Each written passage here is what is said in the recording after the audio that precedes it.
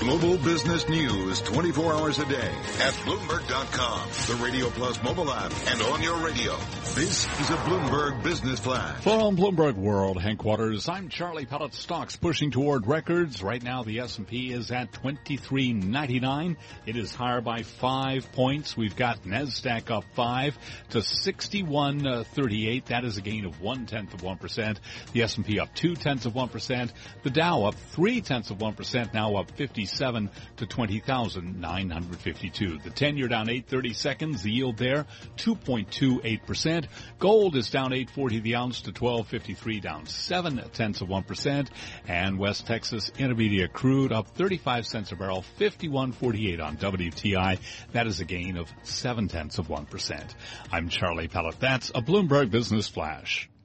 Thank you very much, Charlie Pellet. You were listening to Bloomberg Markets on Bloomberg Radio.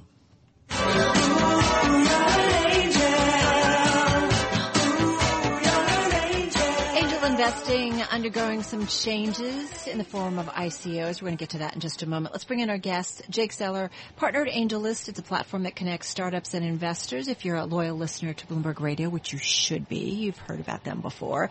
And we've also got Jake's actually in our Bloomberg 1130 studio here in New York. And also with us is Bloomberg contributor Woody Benson, venture partner at Launch Capital in our Bloomberg 1200 studio in Boston. Hey, Woody, just remind our listeners what AngelList is all about. Sure. So we call ourselves the tech network, and we help companies with the most important things that they do throughout their lifetime. So the first business we launched, we have 3 of them, is fundraising. We help companies raise money. Once you have money in the bank, what do you need to do? You need to hire talent. So we launched a talent platform that helps companies connect with engineers and designers and startup people.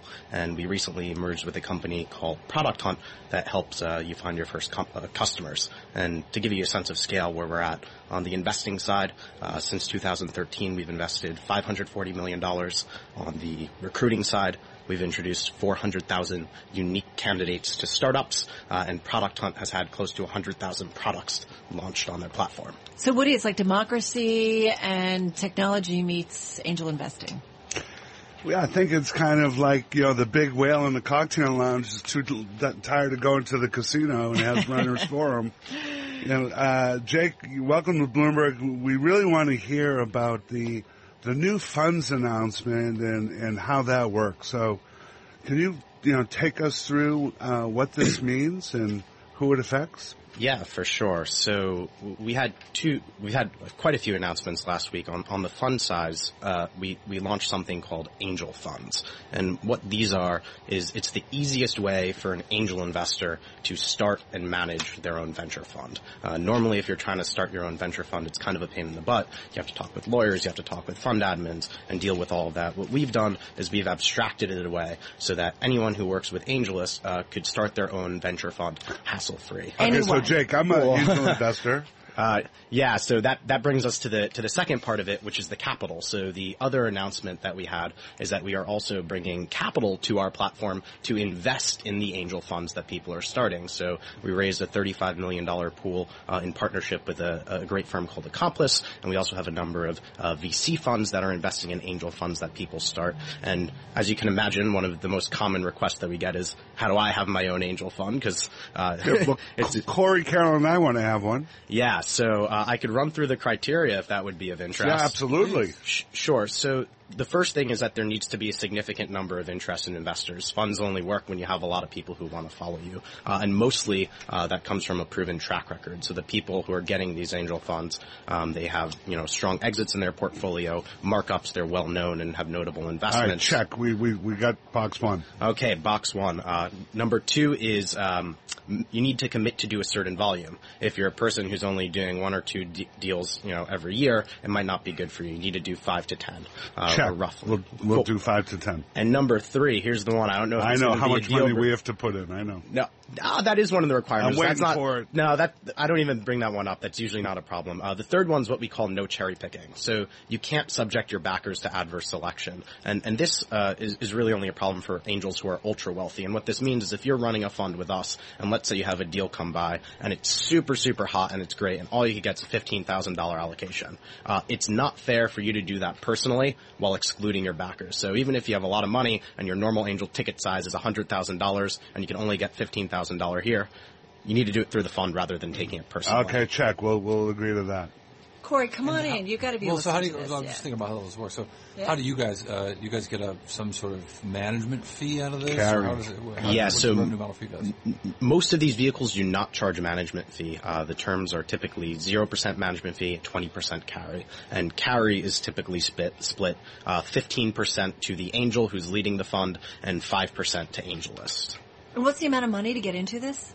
What's the minimum amount required? So this is really cool. We have drastically reduced the setup cost of running an angel fund. So the total lifetime cost, the expenses on this vehicle over its life, it's only $12,500. That's like how much some VCs pay per year, which means now that smaller fund sizes are practical, and we could put angel investors in business with less capital than ever before. So we have people who are running $250,000 funds on the platform. But to get the $1 million, how much do we have to commit of our money along with the $1 million? Sure. Typically, we ask that the angel puts in 2.5% of their own capital. 2.5% of, the total fund size comes from them.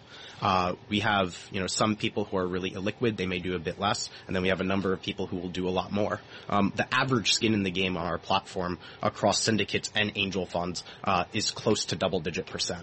And what's then the, exit strategy for all of this, or how long are we talking? Really long. Giant IPOs. Facebook like IPOs. Why not? Yeah, so we typically don't advise selling, and startup liquidity could have a lot of interesting consequences. But usually the exit horizons, at least for the good investments, are 10, 12 years. Right. Figured. Yeah. So, is there also sort of help with the due diligence? I mean, to me, that's the most impossible part of venture capital is it's all PowerPoint slides, at that level and hopes and dreams, But due diligence can help you get around some problems of fraud and things that might otherwise occur. And I wonder if the group helps with that too. That's a great question. So the fraud rate in startups has gone down a lot since it came from kind of equity to convertible notes. People typically don't take the money and run away anymore. But we have some things that help with due diligence. So one thing that AngelList does is we review all the legal documents. So when you work with us, you also get access to our in-house legal team. So all these people that are running funds, they're having the docs reviewed when their notes are converting. We make sure that they get the correct number of shares.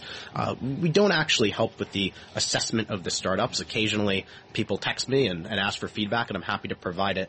Though there is one thing that's interesting happening. It's not AngelList, but it's the $35 million fund that's sitting on top of us called Maiden Lane Ventures, and they are investing in these funds led by angel investors. And what they're doing is they're creating a peer group.